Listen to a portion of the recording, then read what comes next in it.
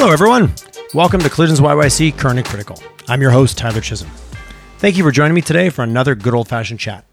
It's a new year on the podcast, and I'd like to introduce you to some changes that we're making to the show. We're excited to introduce our partnership program. This will allow us to showcase more of the leaders, innovators, and organizations who are at the forefront of the economic transformation happening in our city and our province. Take a few minutes and be curious. Visit their websites, check them out on social media, and most importantly, get involved where you can. Today's show is brought to you in partnership with Clearmotive Marketing. Full transparency, folks. I am one of the co-founders of Clearmotive Marketing. I have had the privilege and the amazing opportunity to be involved with my current business partner, Chad Croker, since 2010. And it has been a fantastic ride and just an amazing, amazing journey. But I'm coming here today not as a co-founder, but as a client. Over a year ago, I brought the idea of the podcast to the team. Presented the challenges, presented the opportunity, presented why I was excited about it, and they worked with me to create a plan. We built a strategy, we built the brand, we built the website, and they helped me execute. And they helped me execute day in and day out as we are constantly going live with new episodes. They also were a huge help in building the audience, which can be the most challenging things, whether you're a company with a product or a service or just a new idea that you need to get out there. So we've grown organically from over 200 downloads last December to over 2,000 this December, which is an all-time record for the show. Something we're really proud of, and I couldn't have done it without the Clearmotive team backing me at every step of the way. They specialize in helping brands that operate in fast-paced, highly competitive industries, which, let's be honest, is everyone these days, to deliver more consistently and more effectively day in and day out. Something that we all know can be an incredible challenge in marketing with the pace of the always-on mindset. With offices and teams in both Calgary and Toronto, they work to make clients better marketers. So if you need a new website, a new brand, or simply a new efficient way to produce and deliver and get your creative and market and get connected with your customers, give us a call and let's have a good old-fashioned chat. Check out our work and our case studies at www.clearmotive.ca. Well, good morning and welcome to my guest, Mr. Jim Hill. How are you, Jim? Fine.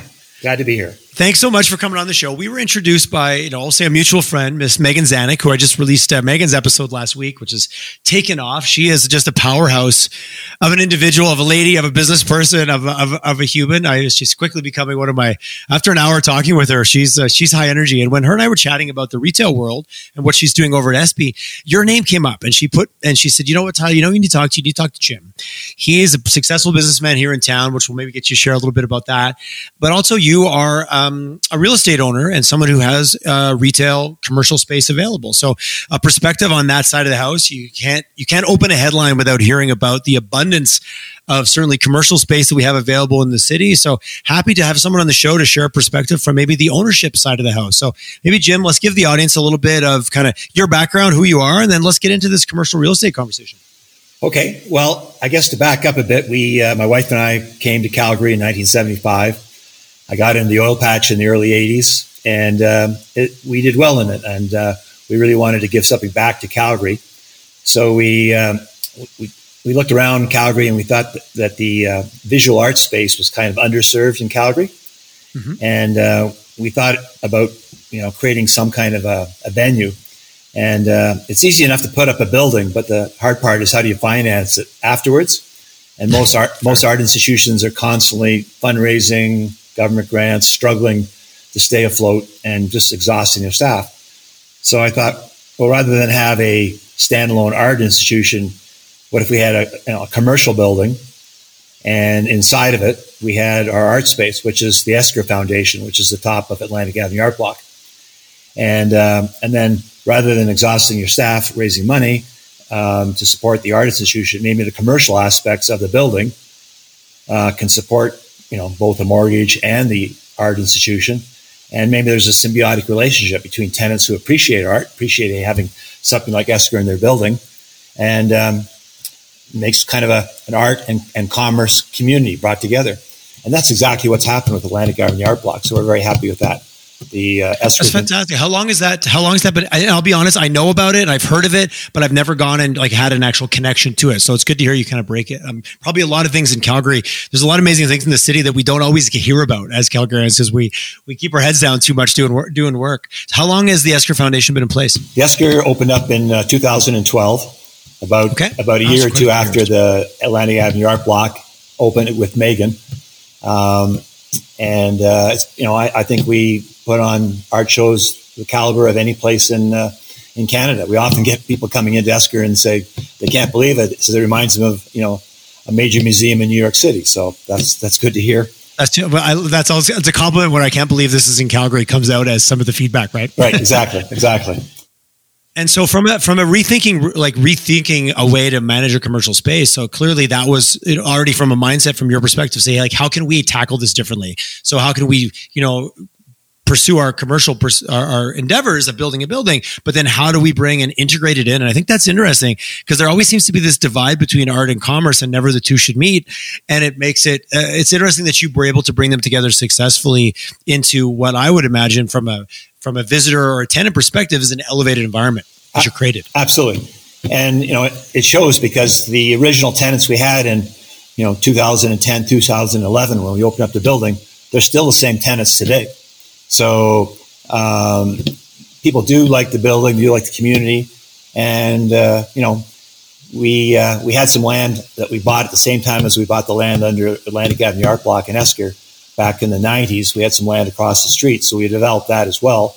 And that's rather than being office and retail, that's residential and retail.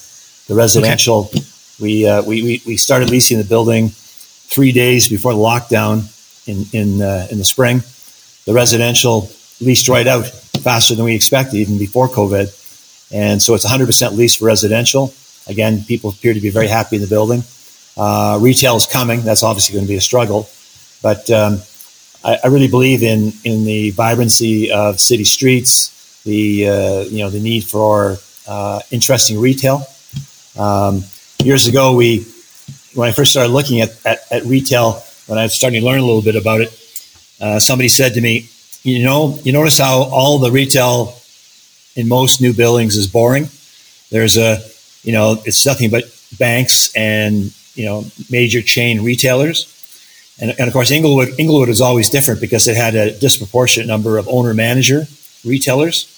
Mm-hmm. And I think that it gives a lot of vibrancy to the street, but also gives a lot of gray hair to the landlord because most fair. most owner-managed businesses really don't have a very strong balance sheet behind them. Yes. So you've got to be creative. And, I guess I've had a good relationship with Megan, as you mentioned. She, you end up being both sort of the landlord and maybe an unpaid business consultant.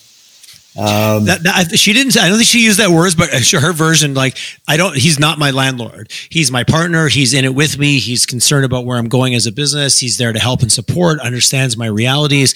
It was a very different story than I often hear the classic, I'll be blunt, adversarial relationship that often exists between tenant and landlord. And I think it's been like that since the beginning of time, but maybe somewhat unfortunately. Yeah. And I think, you got to look at the big picture, obviously. If the tenant doesn't survive, you're not going to survive as a landlord. And, yes. And I never understood the adversarial relationship because in the end, you're effectively burning down your own house. Yep. There's empty space all over town, but we've still got our tenants in that building. And so it's important to work with them. And I guess it's kind of a two-way street. The more I work with the tenants, the more I learn more about retail, right? Because I've never actually managed a retail business myself. I've had lots of other management experience, but not directly in retail. So, which is its own beast for sure. There's no question. Yeah. So when obviously COVID came down as it did for all of us, as a landlord, as someone with, you were bringing online some retail space, and obviously you said you had success from the residential perspective, which maybe we can touch on that in a minute, but from the retail kind of that ground level experience, what were your thoughts in terms of, and how has maybe that evolved over the last 8 months? We all kind of went into COVID untested and unaware, but things have evolved as businesses. What's your perspective on where even retail is heading in Calgary, even from your own? You have a vested interest in where it goes in the future. Right. Well, I think I maybe have a slightly different opinion than a lot of people. Maybe it's partly my age, being 70 years old. It's kind of ironic that, we made most of our money with a company called Payson, an oil field service company, very high in technology. But at other times, I think I'm more of a Luddite, where I'm anti-technology. Obviously there was quite a trend in retail long before COVID about this transition from bricks and mortar to online, and that really that transition really ramped up once people were locked in their homes. Yes, and interestingly, it almost seemed that certain businesses were preparing for this all along. Amazon. Yes, there was definitely winners and quote unquote, like, I don't want to say losers, but there were people that were well positioned as almost they were ready to scoop up their new reality really quickly. Exactly. Yeah, Amazon, Zoom, Netflix, and but I found it kind of very disturbing almost that you can sit in your living room in your house and you can work, you can socialize, you can get exercise, you can order your food, you can order your clothes. Really, everything you need to have a very rich and fulfilling life as an 85-year-old who isn't mobile is now available to you. And yet, why are so many young mobile people so happy to trade in their mobility for this really kind of stark lifestyle? It's an interesting perspective. I like how you threw the word 85 in there very strategically. But I mean, because you're right. All those experience. Yeah. What are you trading, or what is the trade off in the short term and the long term? It might feel like convenience, but what is the longer term thing that all of a sudden there's going to be a sense of hollow or a lack of experience that's going to exist in your life? Exactly. I mean, I don't know if you're a science fiction fan, Tyler, but I remember some of these older shows where you'd have these brains in a jar with a bunch of wires going into it. Absolutely. And everything the brain needed was being provided to it. And it was conscious, but it was in a fixed location and unable to move on its own. And we seem to be hell bent to go down that path. So basically there's something unique about Inglewood. Most cities have these really interesting, slightly eclectic, funky places where people just like to get out and walk, be mobile, and have a tactile analog experience. And that's really, I think that's where it's going to go for retail. If all you can offer is convenience, and it's not really a very pleasant experience, then you're ripe to lose all your business to online shopping. But, and maybe arguably you should. If your value proposition is convenience, well, that's not strong enough anymore because someone's going to beat you with just basically a conveyor belt to your front door. Exactly. But for people that really want to get out and see a world that's bigger than their computer screen, touch products, touch people, hopefully after COVID. Yes, hopefully we can give hugs again. That's right. Soon. Smell, taste, just everything. Everything is so much richer in the real analog world, and the digital world will never be able to replicate that.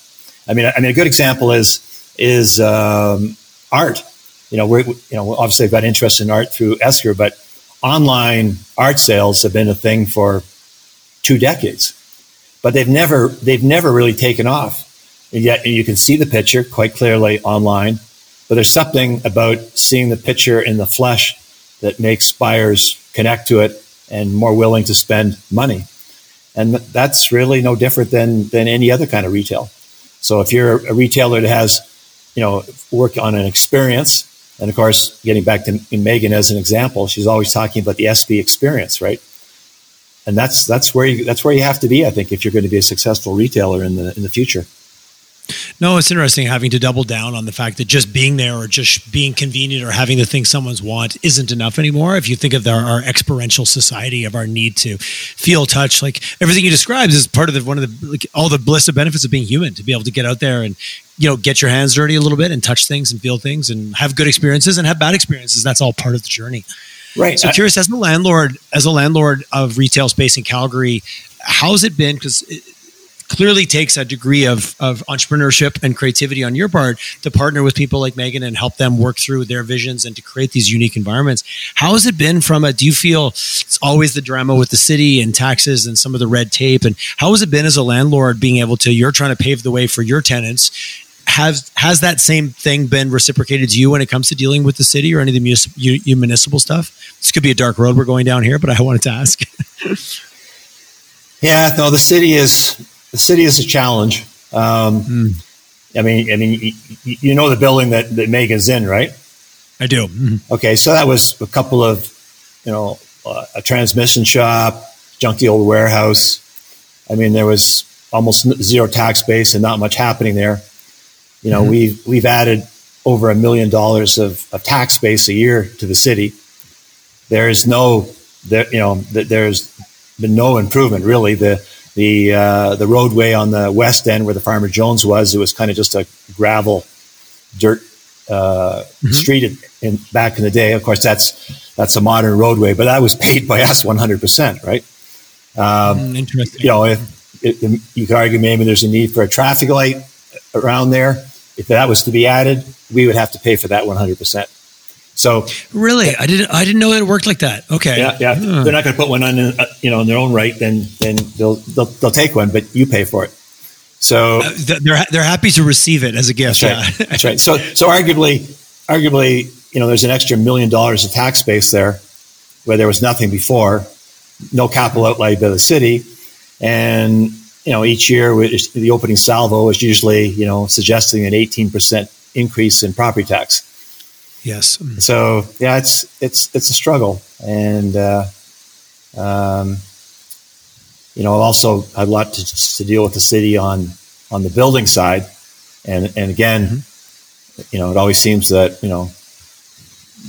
it's not like you're working with an ally. Same that we said a couple other city services. But anyway, it's a challenge, but it in effect, ultimately, a lot of people say, well, the landlord doesn't care because he just passes the property taxes on to the tenants. And that's absolutely true. That, the rent as a landlord is normally there's a net rent and then there's the charges, and the charges, so that the landlord is supposed to earn the net rent, and then all the costs of running the building are carried by the tenants. And obviously you need that clear net rent, or you would never be able to afford your building or pay your mortgage on your building. But right. But obviously we go to bat very strongly to try to keep the costs down for the tenants, because if they get too high, then they're not going to be able to do business. So we're back to the burning your house down from the inside out kind of mindset. Exactly. How counterproductive that is. And that's interesting. From your perspective, this is just strictly point of view, and obviously a long-time businessman. When you're dealing with the city, is it just culturally? Is it a belief issue? Is it just we're not managing our budgets properly? And I'm always curious, because you're not the first person I've had on who's like, yeah, the city is not our ally. And I love the concept of abundance and allyship versus this adversarial sense of scarcity that doesn't really ever prove out successful in business. But if our city and our municipalities are running it that way, but yet we, the proverbial we, are the ones trying to make a difference and create employment and create tax base. That adversarial nature, I guess, if we were to wave a magic wand, I guess, how could we move that aside? Or is it just so deeply ingrained in how our municipality runs? Yeah, I wouldn't call it adversarial. I would just call it more of a handicapping. Okay. I think most people that work at the city, have the best interests of Calgary at heart, but the actual deployment of their services is a challenge if you're trying to actually make something happen. When that Atlantic Avenue art block was built, about a day before we were actually starting to dig the hole in the ground, the city came to us and said that the building was too close to 9th Avenue. And we said, well, it's where you told us to put it. Well, we're telling you now it has to go back 1.5 meters. So that wasn't a case of just picking up the sticks. We had to, at the back southeast corner, we were right up against our allowable setback. So we had to push the building back 1.5 meters. That meant shaving off 1.5 meters off the back corner of the building. So, which is a significant, you've basically starting going back and erasing a whole section of your drawings. Yeah. Electrical, mechanical, architectural, and all that. Or that I mentioned that little street with that we had to redo with the farmer across from the Farmer Jones car lot. So we did, conventional street with a little turnaround at the end, like the cul-de-sac, and had to submit that to the city, and that's holding up the whole building plan, right? To get that part. And the manager in the file said, well, the cul-de-sac isn't consistent with look and feel of Inglewood, so we're rejecting it. Back to you. And each time the ball crosses the net, that's like $10,000 in months of time. Yes, $10,000 and lost in 60 days of lost time, and the project was also contributes to. Yes, so we fixed it, and we redid it with kind of like a straight road to the end, sent it back in, but now there's a new person on the file. New person says, "What are you guys thinking? How the car's going to turn around?" Rejects it. back to us. I'm grabbing my head in my hands listening to you talk, because the level of frustration, it certainly doesn't make it appealing for people to come in and try to do things new. And that's the kind of obstacles get thrown up in your face, in your path, I should say. Right. Well, we had that building across the street, South Bank. We have a beautiful rooftop garden there, green roof. Everybody wants that. That's on side. But we had just a wooden pergola on top, and it goes up about 10 feet higher than to the 20 meter that the limit that's on the building, even though the city is currently approving new buildings to more than twice that height, because we technically went above the 20 meter limit with this pergola, which you obviously can't see from the street. Then that building that couldn't be built. So we fought that went into subdivision appeals court. Again, more time, more money. Yeah. And I guess the final one, we had to put up a $400,000 deposit for something relating to roads. Probably 4 years ago when we first started the building permit for the South Bank. So the building is finished. It's been finished now for 7 or 8 months, and we've been battling the city for 3 months to get our $400,000 back. And nobody's to get your quote unquote deposit. Yeah, that's right. Nobody's denying that we should come back, but just to work your way through the process, and maybe we'll have it in the new year, I hope. So anyway, it's not an adversarial relationship, but it certainly doesn't help. It's certainly challenging, is what I'm hearing, like what I'm hearing loud and clear. And there's been lots of controversy around, like, obviously taxes being such an easy one to pick on because it gets a lot of optics and it has direct impact on landlords and businesses right along. And I like what you said. It's not just, yes, it will get passed on by the landlord, but if the landlord is quote unquote now in partnership, as they should be, with their tenants, then, well, we're still all in it together here. And this is a reality. And if you know your businesses are on the edge of survival, especially over the last 8 months, passing on another expense, it's harder to swallow when you know the impact it could have. Yeah, that's right. So any thoughts or comments on the real estate situation we have in Calgary? When I say situation, I'm referring to the abundance of empty downtown commercial space. And I know that's not retail, and I know you have your pocket over in Inglewood, but curious, as a business person who's involved in the city, any thoughts on the road forward for that? Or, like, I know there's talk about the tech industry taking up some of it. The oil and gas industry is fundamentally changing and changed every day. Curious on your views on where that might net out as we move down the road on that. Yeah, I think that's going to be a real challenge. I mean, I'm certainly happier that we're trying to make retail work in Inglewood rather than in downtown. Yes, but still, that's a massive spending hole, consumer spending hole that's going to take a long, long time to close up. We also have a restaurant in our Atlantic Avenue Art Block building. And they used to do a lot of business at noon with downtown workers, right? They just got, they were tired of, the stuff in the plus 15s or, the restaurants. And it's an easy little drive out. It's a little easy skip out to Inglewood for lunch, right? That's right. Yeah. And that was a big part of their business, and that is completely gone. There's none of that now. And in fact, they're not even open at lunch now. The restaurant. Are they close? What's it? They're right on the corner on the west corner. Are they? Yeah, Scarpettis. Yeah. Yes, that's right. I've been there a couple times, but since COVID, I have not actually. Now that you say that, it would just be somewhere different. I had a friend who always wants to go for lunch, and he got bored of the downtown scene, and that's where we would go. So it's funny. I was like, yeah, I've had that exact experience that you just talked about, but now I'm working from home, looking down at downtown, not actually in it. So it completely changes the dynamic. Yeah, I mean that's a whole. I mean, you could talk for a week about what needs to happen and changes in downtown, and I'm busy enough trying to figure out Inglewood. But I'm happy with that. I mean, one thing I find interesting about Inglewood is that you've probably never noticed that, but there's these recycling trash bins all up and down 9th Avenue. And I was never really that keen on just the way they were designed. They're already rusting a bit. And I was just kind of curious, were they really being used for recycling, or what was going in them? So I went down one day, up and down, looked like a bottle picker, rummaging around, looking what was in them. doing research. That's right. But one thing that struck me was the vast, incredible number of Tim Hortons, discarded coffee cups, right? Takeout coffee. And there's an incredible number of these Tim Hortons in there. And of course, there's a Starbucks on the street, But there is no Tim Hortons nearby in Inglewood. Because no, as you were talking, I'm trying to place it in my mind. I'm like, I can't picture a Tim Hortons anywhere in Inglewood, actually, but I know where the Starbucks is. Yeah, that's right. And even Starbucks, that came in relatively late in the game, right? Because for a long time, Inglewood is very strict about not having any chains in there. Mm-hmm. But my point here is that, okay, there's all these Starbucks coffees were purchased somewhere other than Inglewood. The Tim Hortons copies came in in the hand of a person. Yeah, the Tim Hortons, sorry. And they made a special point of going to Inglewood, buying a coffee on the way, and obviously walking the streets and then discarding the cup. Mm-hmm.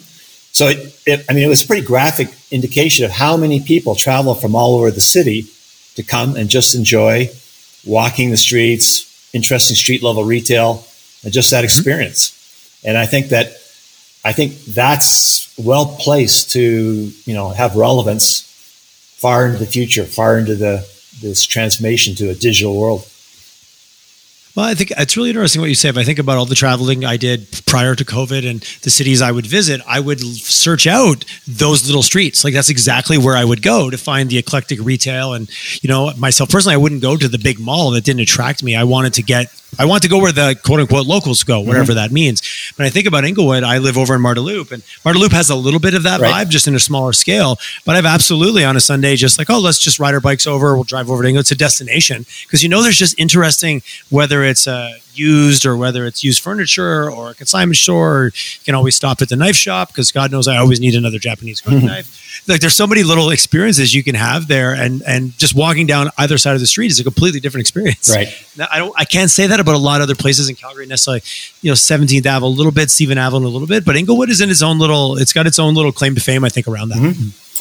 Well, you've got to have something distinct like that to survive in retail in the future. So yes. Both myself and Megan and the other tenants there, we're all trying to get that word out and encourage that.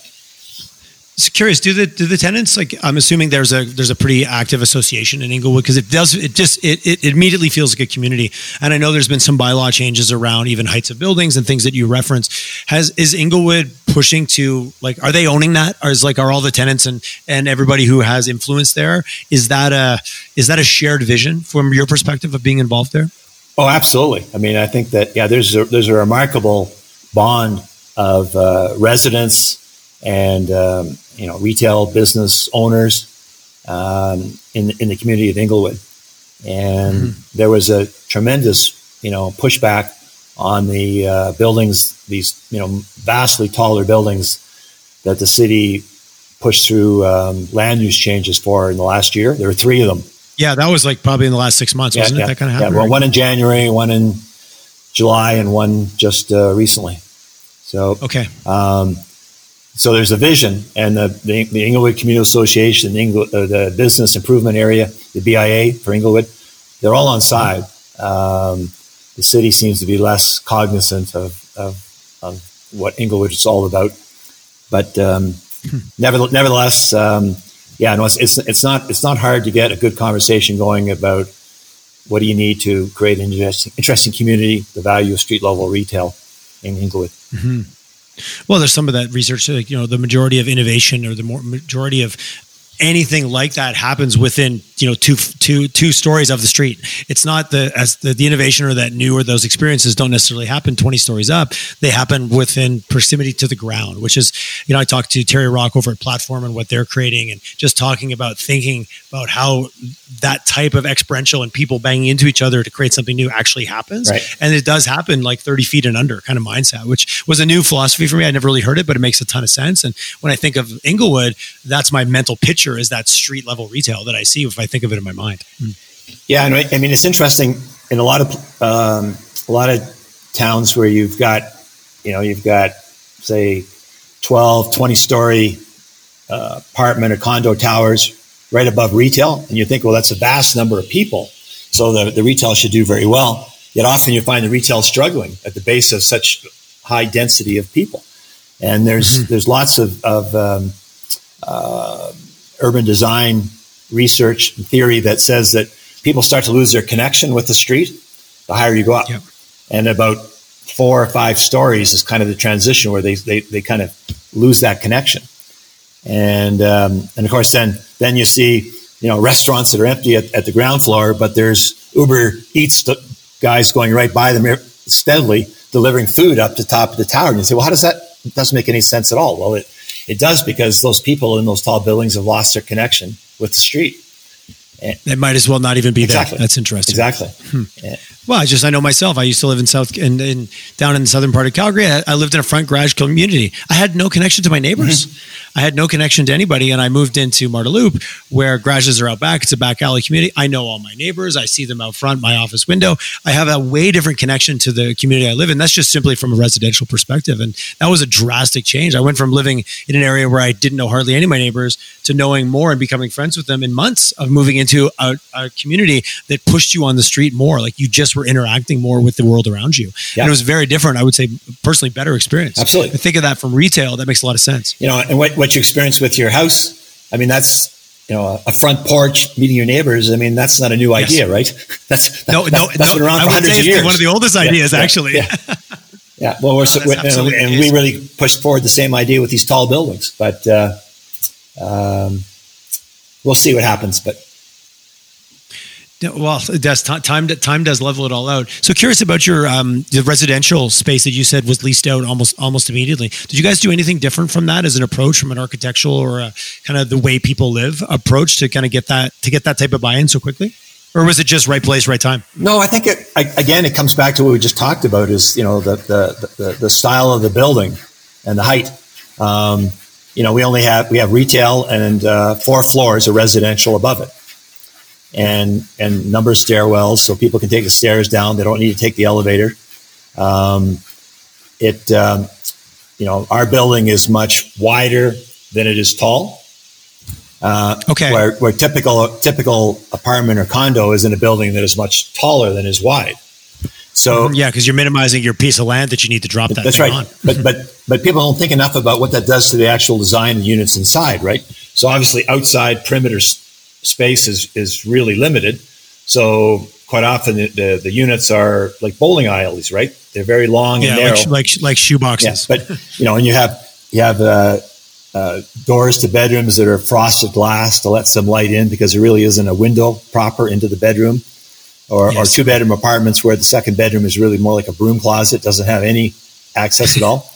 So, of course, with our bigger footprint, every one of our units, the longest dimension is the outside window side, and they're actually shallower than they are long along the street. So you get more of a bungalow, main floor bungalow kind of feel to it. Right. So every bedroom, 1 or 2 bedroom units, has a full window to the outside, to the outside life. So that just feels better. Even on the north side, where you don't have direct sunlight, the units are way brighter, because again, we're just playing with what we're given. We're now allowed to have way more window space along the outside dimension of the unit.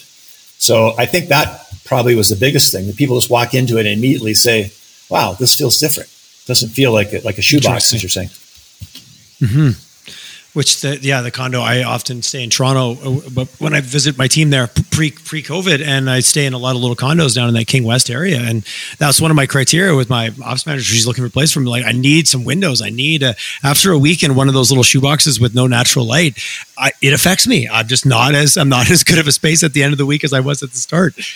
So I'm really hearing a theme running through everything that you do around, like, from your involvement of bringing art into your commercial spaces to the way you design, like that human experience and enriching that certainly seems like an underpinning in terms of that underlies everything you do personally. I'm certainly hearing that come through loud and clear. Well, the thing about, our business Paysun was rental, right? So, and of course, residential is rental, but when you're in the rental business, every day is a new sale. Yeah. Yes. You may have a lease, but eventually a lease is going to run out. So you got to keep selling your offering every day. It's not like a one-time sale where somebody goes home with some goods that they really don't like, but you've got their money. Yes. So very different when you're engaging in a relationship, not a transaction. Right. And there's so many ways that you can improve that relationship. I know you asked about South Bank. The other thing we've done is bike storage. Every residential place, multi-unit residential building has some kind of bike storage. And of course, you always see bicycles stuck on balconies, and yes, that's unsightly, and it's hard on the building having the bikes being wheeled up and down all day. But why do people do that? Why do they want to have the hassle bringing the bike all the way upstairs? Well, they do that because most places have some cage in the parkade where all the bikes are stored. Yeah, and maybe it's locked, but the thing is, your bikes are covered in dust because all of the dust coming from the cars going by all the time. And if you do have a nice bike there, it's visible from outside the cage, so somebody can breaks into the cage and steals your nice bike. So what we did in South Bank is that all the bikes are stored in a separate room, so there's no car dust getting into it. And inside that room, every unit has these tall lockers where the bikes can be hung up inside the locker, and they have a solid door. So yeah, you could still, and there's cameras, of course, in the bike storage room. Somebody could still in theory break through locks, break through all the doors, but they're literally breaking through door after door after door looking for the high quality bike. You've increased the barriers to the point that they're going to go somewhere else, which is the hope. Exactly. So I mean, that's not rocket science, but it's improving the experience of your customer, and I guess that is the common theme. You have to give the customer an experience, or they're going to go somewhere else. Yes. The consumer is the ultimate decision maker. They can come and go as they choose daily. So from a going forward perspective, you said you still got available. So is there certain types of tenants that you're looking for? If someone's listening and go, hey, that sounds like the place that I want to be. From a retail perspective, I'm thinking about starting something new or a more engaged, more experiential business. Is there any type of certain businesses that you're looking for? Or are you also open to conversations with entrepreneurs to say, yeah, bring me your idea. What is it? What concept are you trying to create? And let's see if that fits with my space. Yeah, I think we're obviously looking at, we want, if you've got an interesting idea, we're definitely interested in talking about it, looking at it. I would say that, post-COVID, restaurants, bars, those kind of things are definitely going to come back in a big time. Mm-hmm. But looking at a post-COVID world, I've always wanted to focus a little bit more perhaps on physical things. Not just something you eat or drink and discard and it's over. I mean, we want to have some of that, but again, like what Megan's doing, physical goods, physical things, something that's lasting. Things you can actually touch and feel and hold on to. And again, because that's what's going to hold up if it's done well in future retail. Yeah, and Megan's a really good example, and some of the things that she shared in just terms of the way she's pivoted and used online and used video and the amazing creativity that she's brought forward, that she said, although still a challenge, has opened up new customer groups. She's engaged differently with customers she's had in the past and provided them a different way. Mm-hmm. Certainly, she's such a great role model for not letting I guess Amazon's just going to eat my lunch. No. They do what they do, but I'm going to do what I do very, very differently. And I'm going to use technology to do that, but always making the customer at the focal point, which is something I resonated loud and clear as I spoke with her. And I hear that. I see why you two get along. Yeah, it's been fun. It's been fun working with her. Never a dull moment, as you found it in your podcast. She is a high energy lady. There's no question about it. Yeah, I kept me on my toes during the whole interview process. Well, Jim, I appreciate your perspective, and certainly something I resonate with, the experiential side of the economy, and where those things are going to become, I would say, even more important as we work our way through this. And you're right. I don't aspire to be at home and have everything given to me on a silver platter, because there's something I think I'm going to be robbed of a lot of life experiences if that's where it ends up for me, which I think there's a lot of people, there's always a recoil, right? There's always we go in one direction and we kind of recoil back in the other. And post-COVID, I think is going to be a very interesting. I think there's going to be just an explosion of people that want to get out and experience and live in the physical world. Yes, because we've been robbed. It's been taken away from us, and what seemed like a convenience is going to quickly seem like a prison of our own creation. Exactly. So, I'm excited for that transition, which I believe will come. And then when retailers like Megan, for example, are there to provide those new experiences for people, when there might be the things you order online. I think it's like anything; it's just going to diversify, and there'll be things that are in that bucket, and then there's things that you will seek out even more vigilantly to provide those experiences that are not send it to me and let the box show up. The excitement of the box showing up when it's every second day wears off as well. Right. Jim, I appreciate your time. If anyone was curious and wants to chat with you about what you guys have available from a retail space perspective, how would they get a hold of you? What's the best way? Well, there's The leasing agent numbers are right on the windows. I think go and have a look at the building, and that'll sell. Go drive by, go get in your car, and go there's check it numbers out. right there. That's probably the easiest. Excellent. Well, then, and when you're in Inglewood, go grab a coffee from the Starbucks or Gravity. There's this little coffee shop in your building. Gravity. Yes, right around the corner. Absolutely. Sorry, not that I have anything at Starbucks, but Gravity, I do love local, and they're just around the corner. And then go for a walk and check out the space. But Jim, I really appreciate your insights today. I value talking to somebody who's doing it, living it, and putting his, arguably money where his mouth is on what you believe. So thank you. Great. Thank you for your time, Tyler. Thank you. My pleasure.